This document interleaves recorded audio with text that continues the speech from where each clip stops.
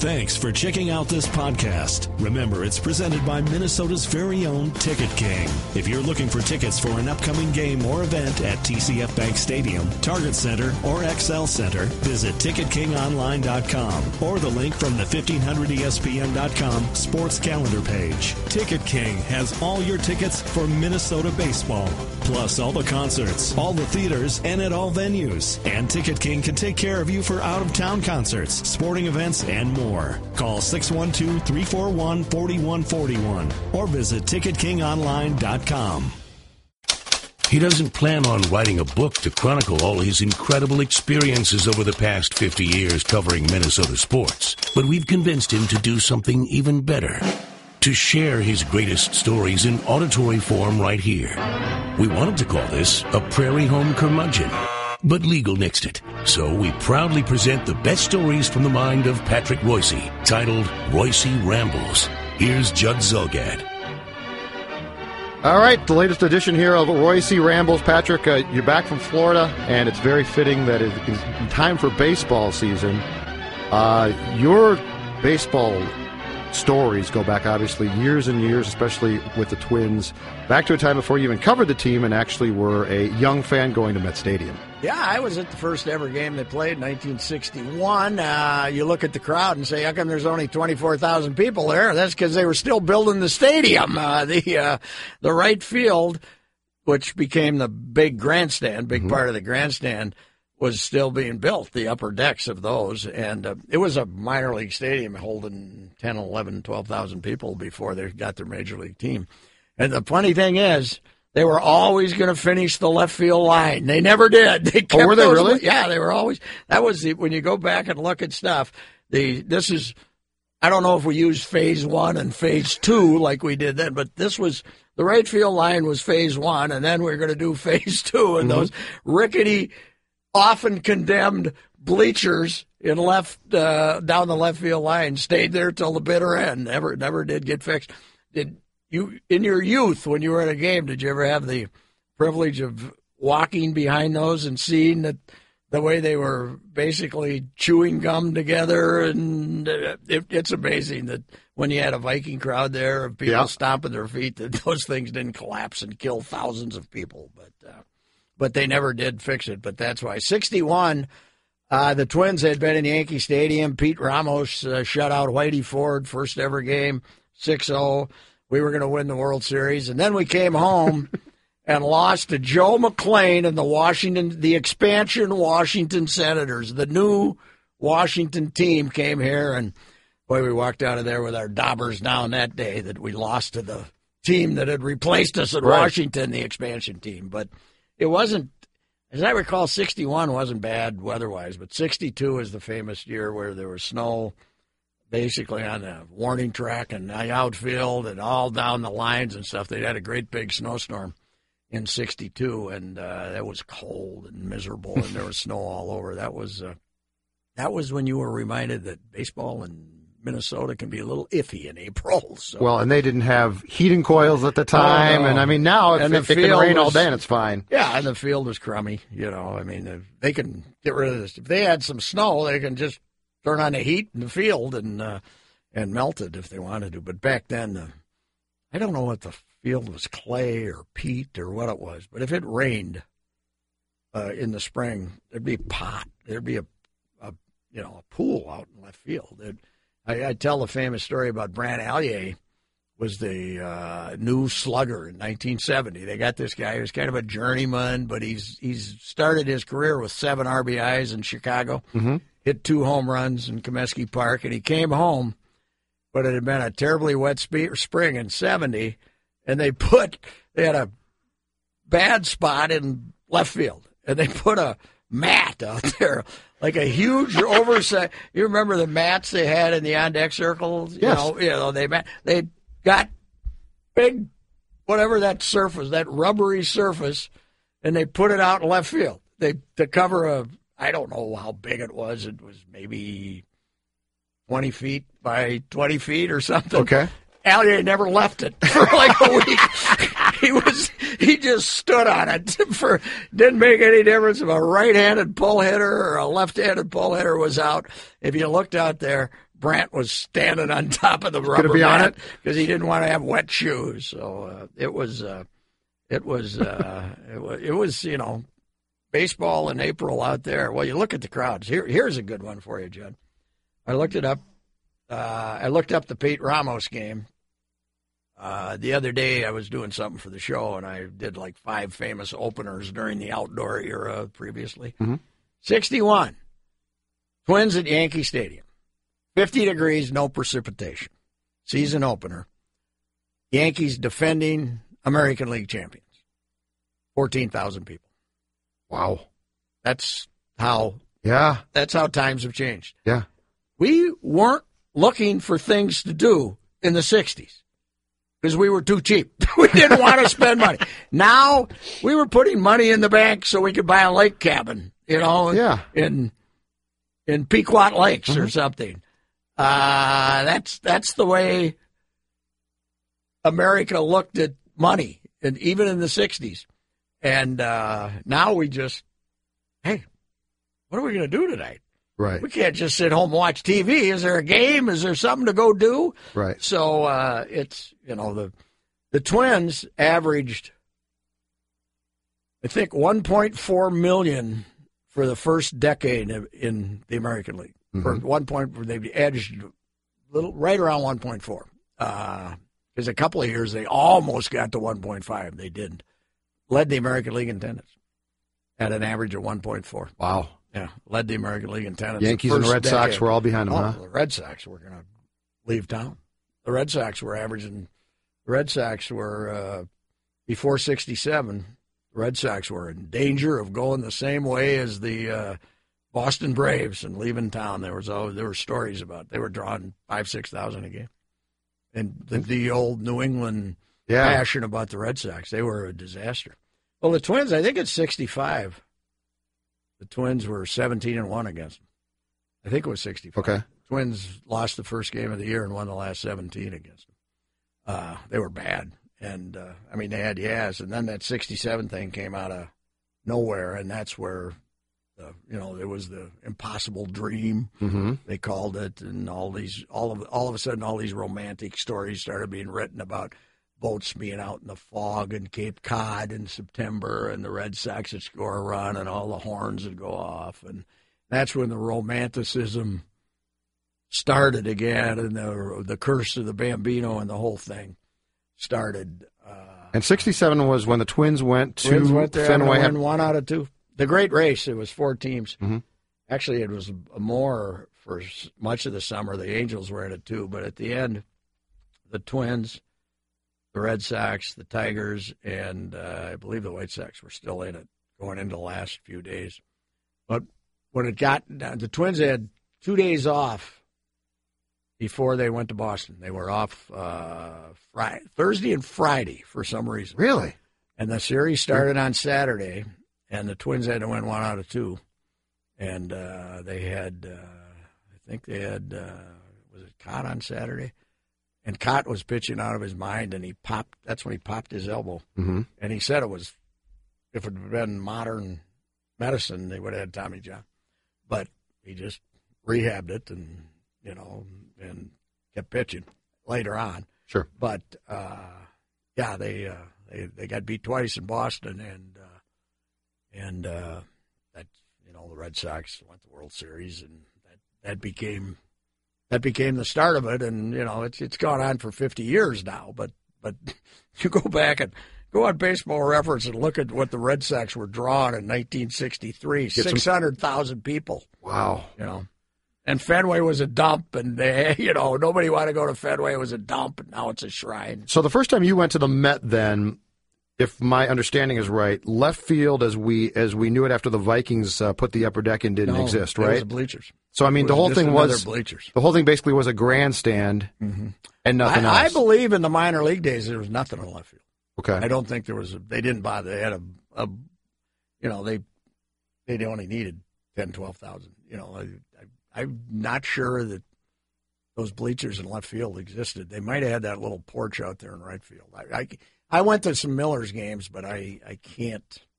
Remember we came up and saw Willie Mays in an exhibition game, maybe in '56, because Al Worthington, who's married to my cousin, was pitching, so we'd have anytime Big Al, as we called him, was pitching anywhere within however many miles of my hometown, we'd go watch him. I remember we went to Omaha once to see the Giants, for some reason, were playing an exhibition series in Omaha, or an exhibition game in Omaha, and we went down there to see him.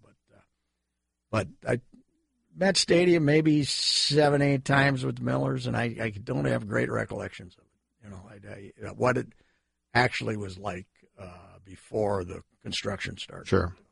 And what came to be known. And I think the left field bleachers is 60, might have been right before the 65 season. I think I've read it was 65, and I think I read the Vikings paid for it because they wanted the 50-yard line seats, basically, because those were good seats. Well, it is amazing that, we watched football games in there and didn't think anything of it. That's the way you watch the Packers play when they play at a county stadium. Yeah, exactly. And this is, the two teams standing on the same sideline was always kind of odd. But it was definitely not a football stadium by any means. But, yeah, they did pay for that left field bleachers. And they weren't going to get it. And it cost, even back then, it was like a couple of million, I think. Mm-hmm. You weren't going to get that out of Calvin back then. That's for damn sure. You know what else is amazing, Judd? Concessions. Last week, we had Food Day.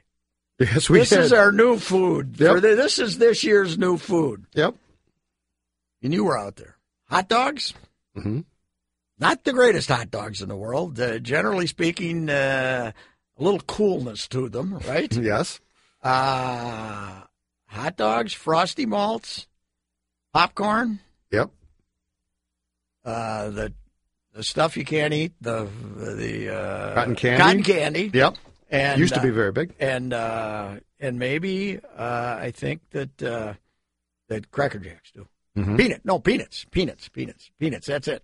That's what you had. That was it. Those were your options. Yeah. And those are, and then beer. Right. But you didn't have Red Cow coming to Met Stadium. No. Here's the Murray's Burger. Here's the Murray's steak. No. I mean, it was, and, Jimmy Robertson, Calvin's brother, ran the concessions, and the same guys from Washington came out with them, and they had the Vikings. That was two big things got the Twins here. Ham's beer, because back then the beers paid for baseball. Like the regional sports TVs pay for baseball now, beer paid for baseball back then.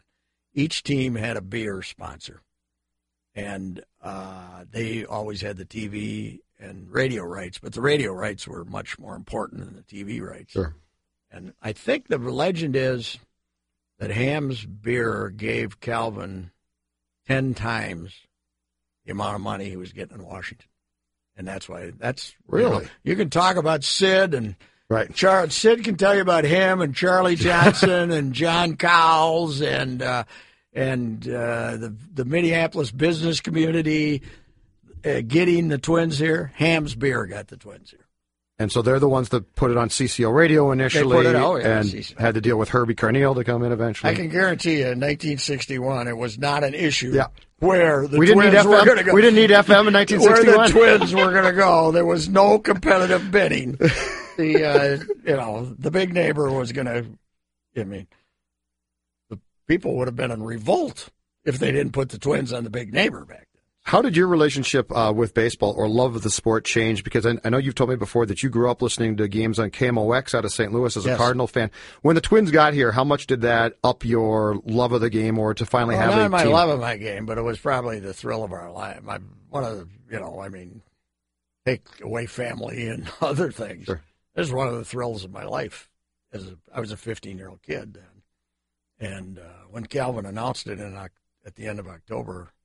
Now, the guys in the know, I was still in 60, still in Fulton.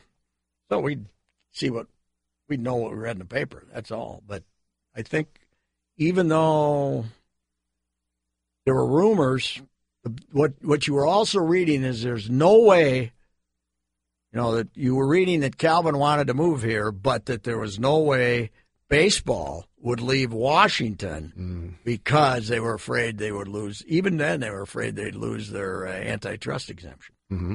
So I don't think maybe I'm wrong, but as a 15-year-old kid, it caught me by surprise that we were getting Major League Baseball. We knew we wanted it. And, I read the sports section every day. That's how I got my sports news.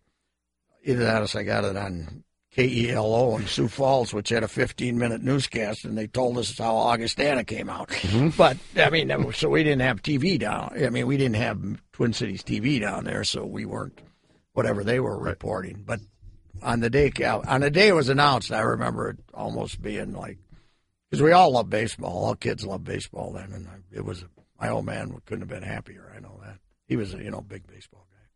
What was that first game like? To walk into a big league ball. Oh yeah, big league ballpark. It was the buzz. I remember. I think we came up and went to Murray's the night before because that was my father's restaurant, and that was we were going to go to the game the next day, and that was all the talk in town.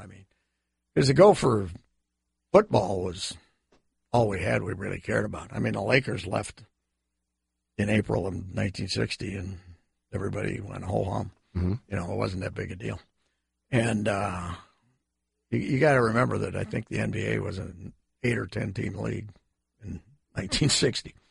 So, but yeah, it was fantastic. It made us major, even though we knew we were getting an NFL team earlier. It was an expansion team.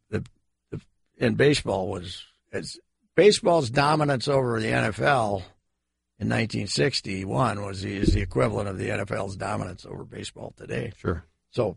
You weren't major. The fact we were getting an NFL team didn't make us major league. We became major league the day Calvin made that announcement. Had you been aware of the stops and starts when they recruited, the Giants were going to come here at Giants one time? Were one. Cleveland they talked to. Cleveland was. Had that been news, or in that day and age, is that really not news? The newspapers, but it never got, it never got to the point that people were saying, we're going to get a team, we're going to get a team. It all started with the Braves, All of a sudden, this team shows up and goes to Milwaukee, and they're drawing 2 million people. Mm-hmm. Unheard of. And we were taking buses. I remember going to Fairmont and getting on a bus as a 10-year-old kid and going at 7 in the morning and driving to Milwaukee and going to a game. And they played an afternoon game, like at 1:30 in the afternoon, and then driving back. Really? Minnesotans were going to Milwaukee in droves to see Major League Baseball. Interesting. Of course, you had Henry Aaron and Eddie Matthews. Well, yeah, it didn't hurt, but I'm just saying the whole thing of the fan base. So that started the whole, they can get a Major League team. Why can't we? We're as good as Milwaukee. Right. And, of course, Milwaukee, I'm sure if you look it up, they got the Braves because of beer, too. Mm-hmm. Miller or whoever, I assume Miller had their rights in the early years. I can't remember. But I remember there was a Fairmont radio station that the Braves played a whole bunch of day games back then, even in the summer, to draw the regional crowd, to get to get the Western Wisconsinites and the Minnesotans and so they could get back home. Mm-hmm. We love baseball, but we weren't going to pay $8 for a hotel room. Right. It was bad enough to pay $4 for a ticket. For God's sake, you weren't going to go stay. Yeah, you're old man. I'd go to a baseball game in Milwaukee. Yeah. From Fairmont to Milwaukee and back, and the old man would give me a $10 bill, and I thought I was rich. So it's a completely different animal. But that's what got us going. But I never. And I was a kid again, so I never sat around thinking we're going to get Major League Baseball, right? Until Calvin made the announcement. So you started to cover the Twins for the St. Paul paper and how did things change things? Oh yeah, I was doing sidebars for I was a high school guy when I first got hired there in '68, mm-hmm. And about 70 or so I'd do out. We had one guy covering for both papers. We had one beat guy, and in St. Paul, Pioneer Press and Dispatch. AM, PM papers. Yeah. And when he was home, when that writer was home, who was our beat guy then? Arnold was not still the beat guy. Arnold Gaitha was the original. But I can't remember I guess Arnold still was the beat guy because Bill Boney is the guy that hired me, and he was Arnold then, and ended up getting that job. So during the summer, we'd send out another guy to do the afternoon stuff. So you'd get, On the road, you'd have to write for both, but at home. And I was that afternoon guy sometime, or they'd send out a guy to write sidebars for both papers and stuff, and I did some of that in 70, but my first year on the beat was 74, when I became the beat guy for 5 years for the St. Paul paper. Give me your favorite few stories from that early time period. I mean, there had to be, now the Twins by 74 had obviously fallen off because 69 and 70, 69, they won the American 70, West. They were great. And then they fell that 69 team that Martin had that got swept by they just had they kind of like the Vikings going to 4 Super Bowls and playing 4 of the greatest teams that ever played. Right. You know, the Vikings, the biggest problem with the Vikings in the Super Bowl era wasn't that they choked or anything, it's who they played. Mm-hmm. They always played a team better than them. And the Twins' biggest problem, those 69 and 70 teams were fantastic, but they played the Orioles. And the Orioles wouldn't let you score any runs. And they got swept both times, right? Yeah, they got swept in 3 games both times. But the Orioles were, I think they won 103 and 105 or something. I mean, the Orioles were just great, and the Twins didn't quite have the pitching to compete with the Orioles. So they got beat both times. But those teams were fantastic. But then in 71, I think it was 71 when Tony hurt his knee. Mm-hmm. And Harmon Killebrew fouled the ball off his big toe and couldn't move anymore either. And Bob Fowler, who was the beat writer for the St. Paul paper, and he, like the rest of us, he'd stay out a little late at night. And he was out in Oakland and he tells a story about coming back. He used to, the late great Bob Fowler. He was coming in one night at like 4 a.m. or something. I don't know what happened, but he was coming in, and Harmon and Tony were both at the front desk with their suitcases going back to Minnesota. Okay. And and whatever that date was, the honeymoon was over. Because Tony was done. Mm-hmm. You know, Tony's knee was shot. I think 71's the year Tony won the batting title. But he got hurt and missed like 25 games. And he was hitting 380 or something and ended up at 330. He was so far ahead of everybody that he ended up winning the batting title, even though he had to limp the rest of the season. And then the next year, he only played 10 games because they tried to fix a knee. And if the DH hadn't come in 73, he would have been done. Mm-hmm. But Harmon was never the same either because he kind of took away his foundation because that toe, you know, you can talk about a toe. Well, yeah, but when it's 3 times bigger than it's supposed to be, right? It kind of took him away. So that's what happened. I mean, you had the best 1-2 punch in baseball, and then you didn't. And then they started going downhill. So you start on the beat full-time around 74? 74, then? And I tell you one thing, it's interesting. Because, you know, I was a young smartass and considered myself one of the great experts of all time, even though I had no idea what I was doing on baseball. But 74, boy, we'd been spoiled, you know, in the 60s. Right. We were good. Yeah. You know, a couple of bad years, but we were like Milwaukee. We were spoiled. We were great. You know, they had Matthews and Aaron and Spahn. And when you first come to a market, you should stink for about 3 years, mm-hmm. right? Yes. And build it up. Yes. Well, the Twins didn't stink. The Twins were bad in 61, but they had those guys. And by 62, they were competing. 62, 63, they were competing, you know. And then 64, Tony came along. So when the bottom fell out, it really fell out. And, of course, it coincided with the Vikings becoming good. So mm-hmm. the Vikings took over the market.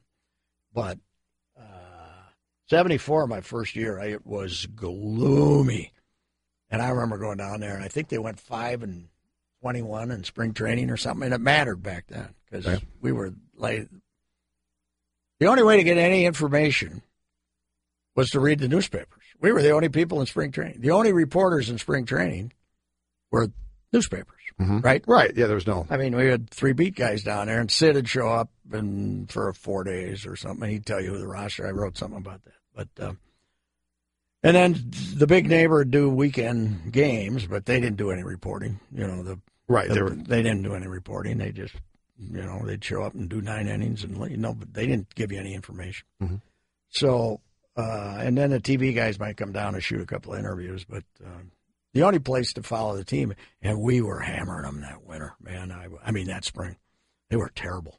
They were terrible. I thought they were going to win 60 games. And they ended up, this tells you something, they ended up 82-80. Frank Willessy should have been manager of the year.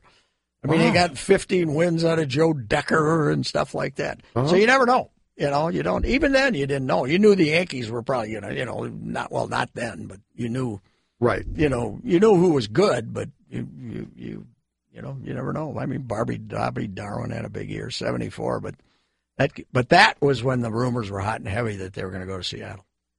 And that was driven by a fall off in attendance, or what had happened? It didn't take me long to get into the game. If I go back and look at it, there's a lot of cliches and stuff in my writing, but getting out and traveling really for the first time, I got exposed to a lot of great newspapers and writing. I started to change it a little bit. I remember they lost a doubleheader to Oakland in June or July, and no people had been coming to the game. They drew 600,000, 610, something like that. And I wrote a thing that is it was a 2-act play called Death of a Franchise was the lead, and that was the headline. Twins star in Death of Franchise, and they went nuts. The Twins went nuts. Jimmy Robertson tried to hurt me the worst he can. They started closing the bar a half hour after games. In the Met Stadium in the downstairs? In the Twins room, yeah. And so the Twins room was famous for staying open till 2 a.m. But anyway, then they kind of rallied and played, and then the American League wouldn't let them move, and did they try and move, or were they just flirting? It was, they were trying. Seattle was suing them because they had the team for 1 year, right? The 69, pilots, sure. And then they moved to Milwaukee. Yep. And the Seattle was suing them for that, and they wanted to settle a lawsuit. They wanted to get somebody out there. And by 74, the Twins were in such bad shape, Calvin was raising his hands, and he was willing to go. But I can't exactly remember that became, the Tampa rumor was later. That was the Harvey McKay buyout a decade later. But I can't remember what short-circuited. But there were, I know from the winter meetings, there were rumors that Twins were eyeing Seattle. So that didn't help the attendance either. So. Yeah. But 74, and then Frankie Willessy was, the next year, I think, 75, he had a 3-person coaching staff. Bob Rogers was the pitching coach and the bullpen coach. And then he had Vern Morgan and Ralph Rowe, who were both 65-year-old guys who couldn't do anything. Mm-hmm. And they wouldn't travel a pitcher on the road for BP. Frank Willessy and Bob Rogers, and then Jerry Terrell. They would recruit some players who'd throw BP. Frank Willessy and Bob Rogers, between them, threw 1 million pitches that year. They needed Tommy John. Calvin was so PO'd about everything and no crowds now. He had three major league coaches, and 2 of them couldn't throw BP. And it was, and then I think 75, I'd have to look it up, but there's also one of those years where Steve Bride broke his hand, and Calvin kept him on the active list, said he didn't want to pay another guy to come up and play the major leagues, so he kept him on the active list and said he could be used as a pinch runner. When did things change with That's Calvin? That's what Willessy had to deal with. Is that when things changed with Calvin? I mean, Calvin, obviously in 61, had to be a hero. In the 60s, he was, I think there's 1 year in there he had the highest payroll. Okay. Because he was paying Harmon, $125,000 for God's sakes. Mm-hmm. And then, he had some high-priced players. Tony was starting to make some money, and Cott was making some money. And I think 1 year, but it was just, I think they went back to how they always operated in Washington. They just operated in bare bones and survived. And that's what he was doing. I mean, he didn't have $5 million in the bank to draw on. Right. And then, of course, free agency came along, and that killed him. 76 was that's when they let. But Mock came in 76. Frank had no clout with the. Well, Frank's only problem as a manager was he had no clout with Calvin. Mm-hmm. Mock came in, but only with the prerequisite that they wouldn't be as cheap as they had been, and that they would let him make roster decisions and stuff. And that's why. But unfortunately, that was also when free agency arrived. So, but they put a better product on the field, at least in 76 and 7. When 77, they were more. You remember that? That team could hit. Oh God, yeah. Crew hit 388. Heisel and Bostock, and I was into corny nicknames. I called them the Rod and Gun Club. Was because they could really hit. Mm-hmm. Now, luckily, not as many games were on TV, and the pace was a little better.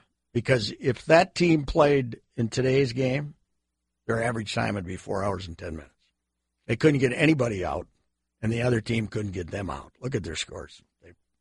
They'd play the Mighty Whiteys. It'd be 15-12. Because the Whiteys had no pitching, and they had Richie Zisk, and that was the one year that Southside Hitman or whatever. Southside Hitman. Yeah. And the Twins had all these guys, and every game it'd be 15-12, and that's when Mock, every time he had a chance to win a game, he'd put poor Tommy Johnson from St. Paul in, and by August, Tommy was taking Novocaine shots in his shoulder and was dead. He ruined. I love Mock. He was he taught me more baseball than anybody, but he abused relief pitchers, mm-hmm. even when everybody abused him. He just, he ruined Tommy Johnson. Tommy never got qualified for the pension, I don't think. A great kid over in St. Paul, but he ruined him. And he tried to ruin Campbell, but Campbell got out after 76 and got a big contract. If you go back now, though, as you said in Baseball Reference, look at what Bill Campbell threw in I think it was 167 innings. It's off the charts. As the closer. Yeah. But you got to also know this, folks. We didn't refer to them as closers back then. Closers came late 70s, maybe? It was stopper. You were the stopper. So you would, and even going back to Al Worthington when they go to the World Series in 65, you will see that he would pitch 3 innings to win a game. If you had a chance to win a game, if you were ahead 4-3 after 6, mm-hmm. you didn't bring in Efrain Herrera, followed by Wade Davis, followed by Greg Holland. Mm-hmm. You brought in Al Worthington, and he'd try to get you 9 outs. But then the next day, if you were in that same situation, Johnny Klipstein would try to get you out. Get you the 9 outs as opposed to. Yeah, I'll get you 5 outs or something. If you blew out Al Worthington, your stopper, mm-hmm.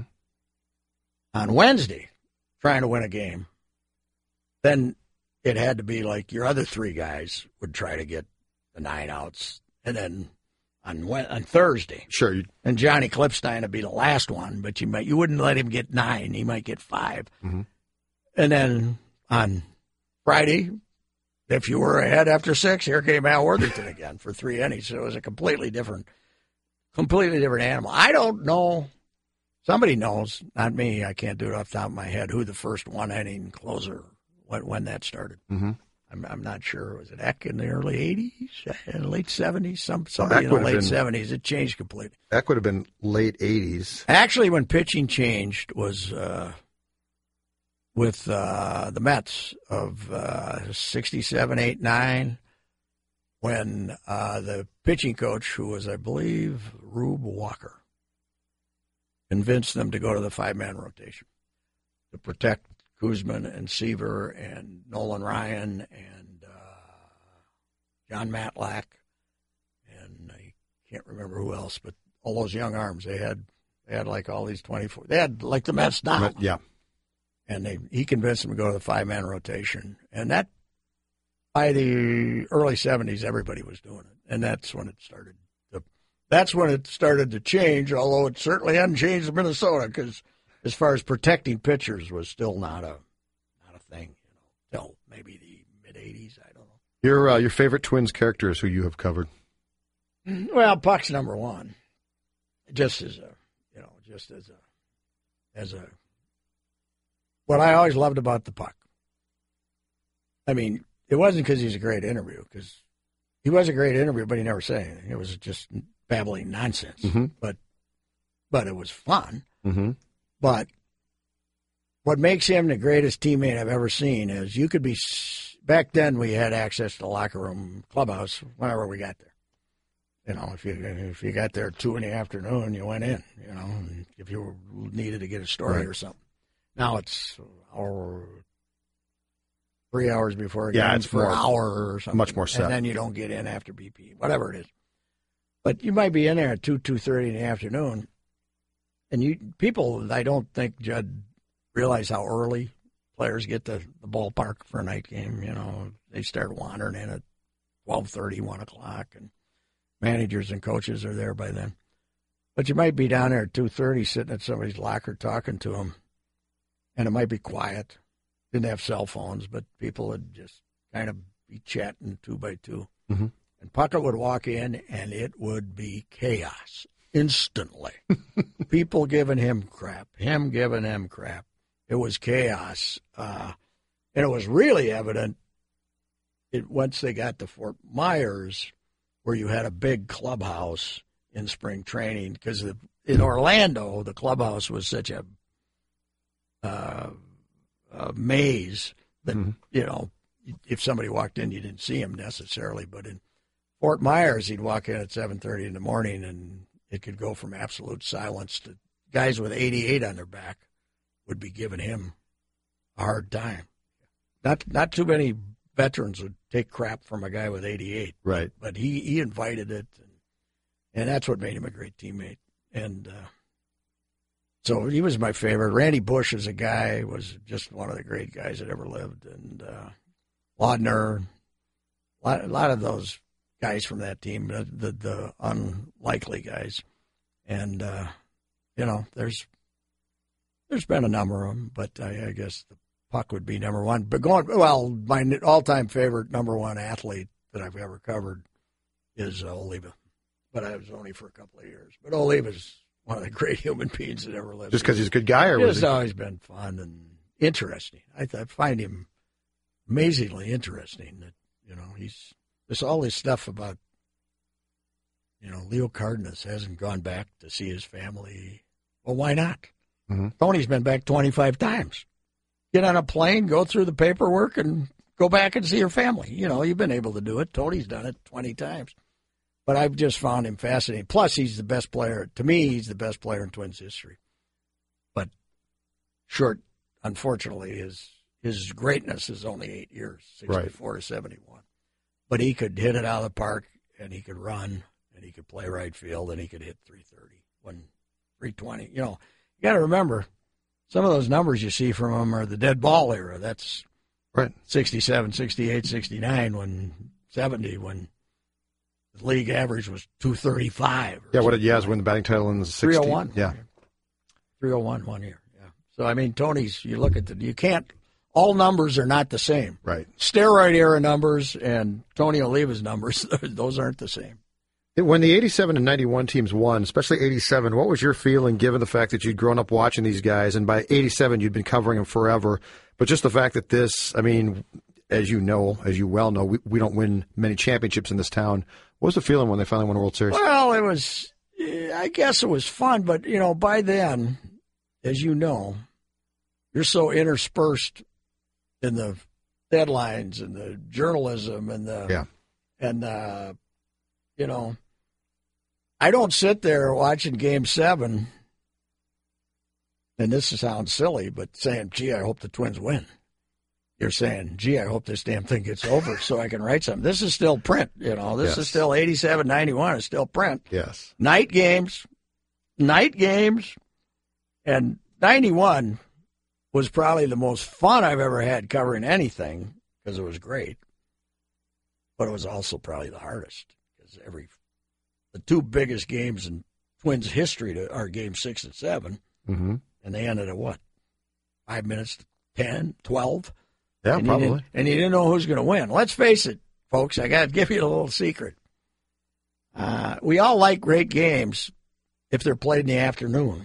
We can watch them. But if we're watching a baseball game and it's a big game that you're going to write a game story column or game or story, you want it to be 11-2 in the fifth inning, right? Mm-hmm.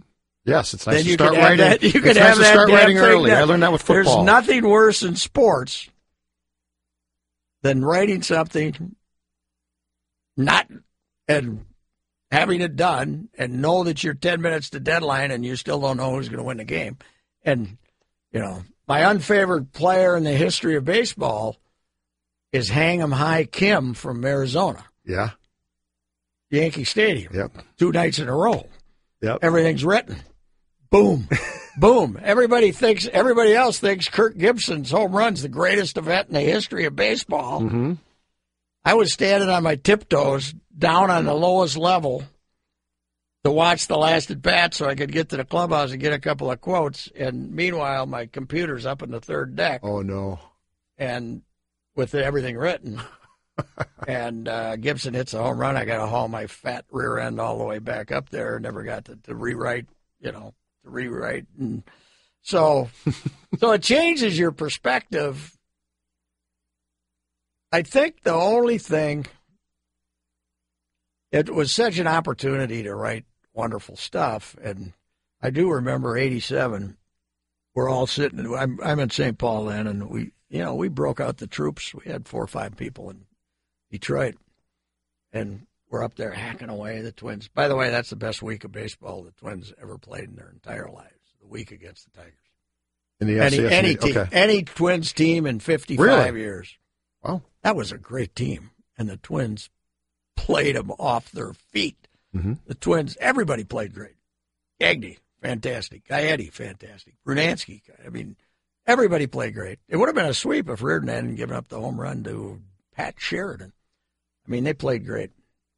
But we're up there hacking away, and we start hearing, hey, they expect 10,000 people at the airport. They're trying to figure out what to do.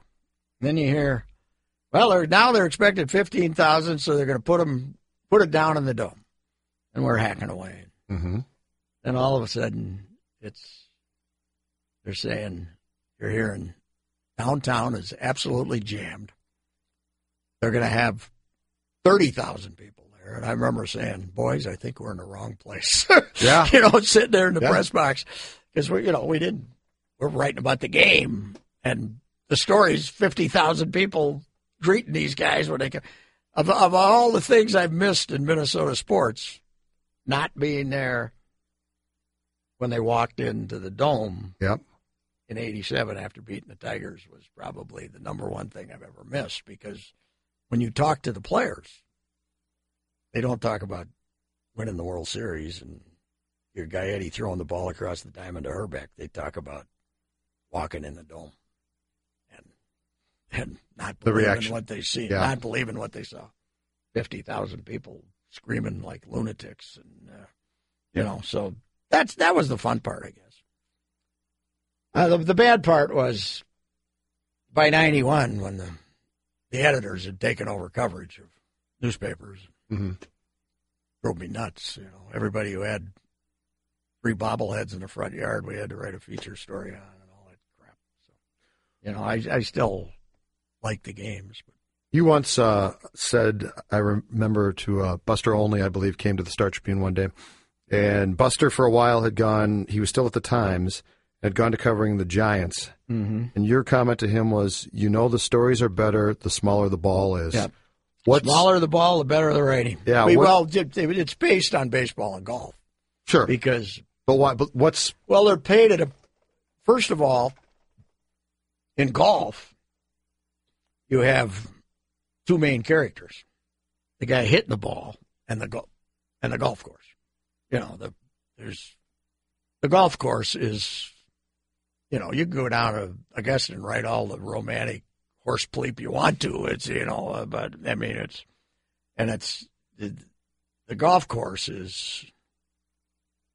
can be described, and baseball, it's the pace.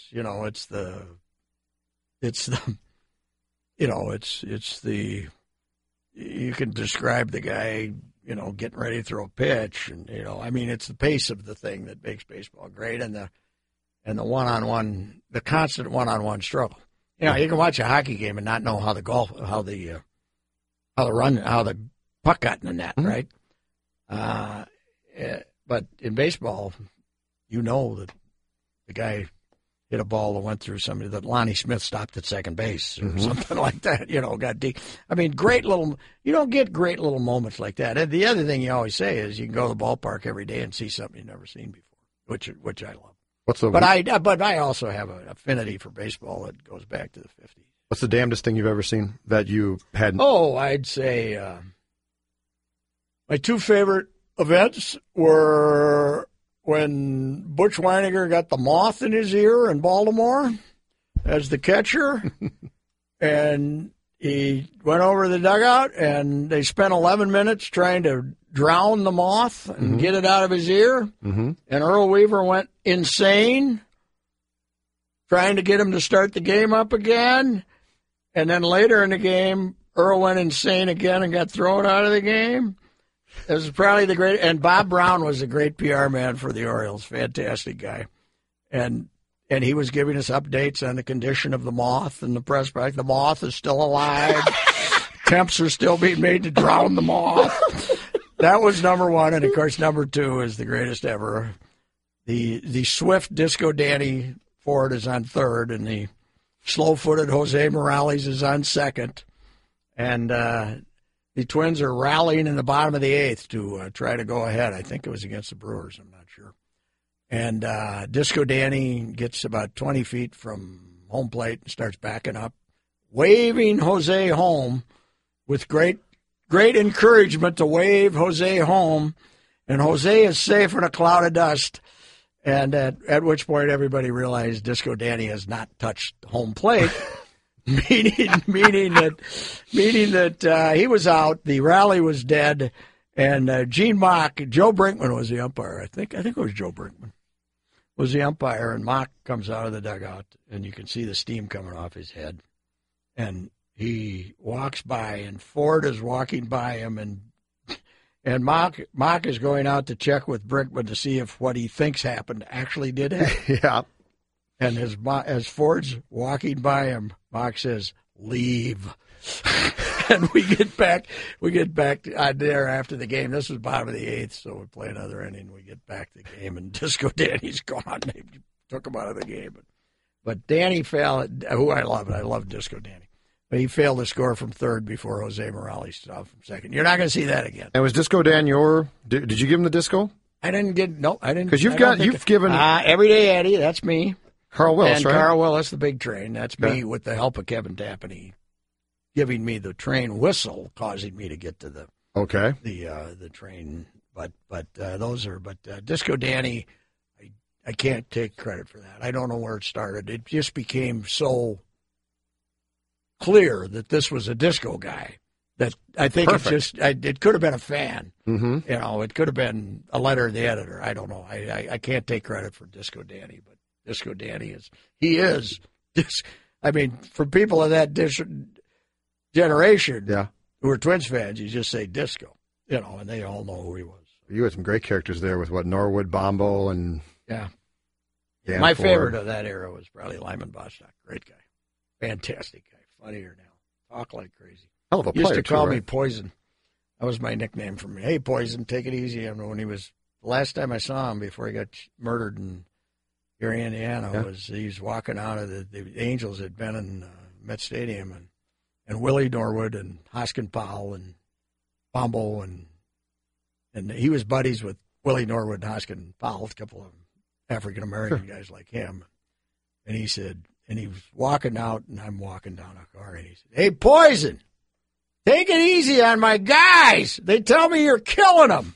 Willie and Hoskin. I said, "Well, they're struggling, Lyman or something like that." I said, "I'll see you." And he got killed 2 days later. Last thing, Carew. I remember there was a piece on you, Patrick, years ago in Minneapolis, St. Paul. This is 20 years ago or more than that now, in which I think you said Carew was your favorite twin at that time, had been your favorite twin. Well, as a player, I think what I probably said is covering him in 77 was okay. Probably. But just as far as his... Yeah, I got along with him fine, but he was a moody guy. Mm-hmm. I always said that Rod was.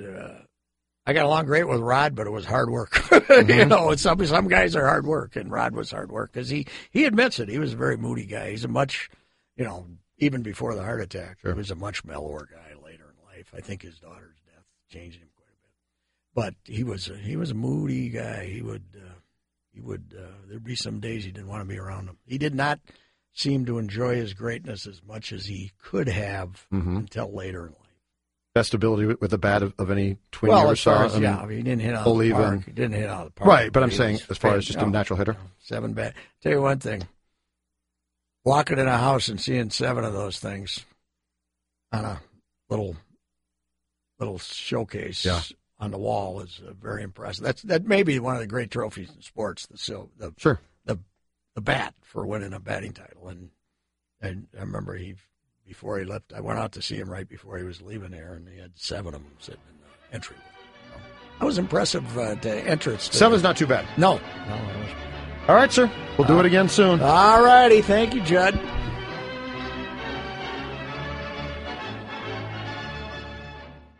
Stay tuned for 60-second AP News headlines.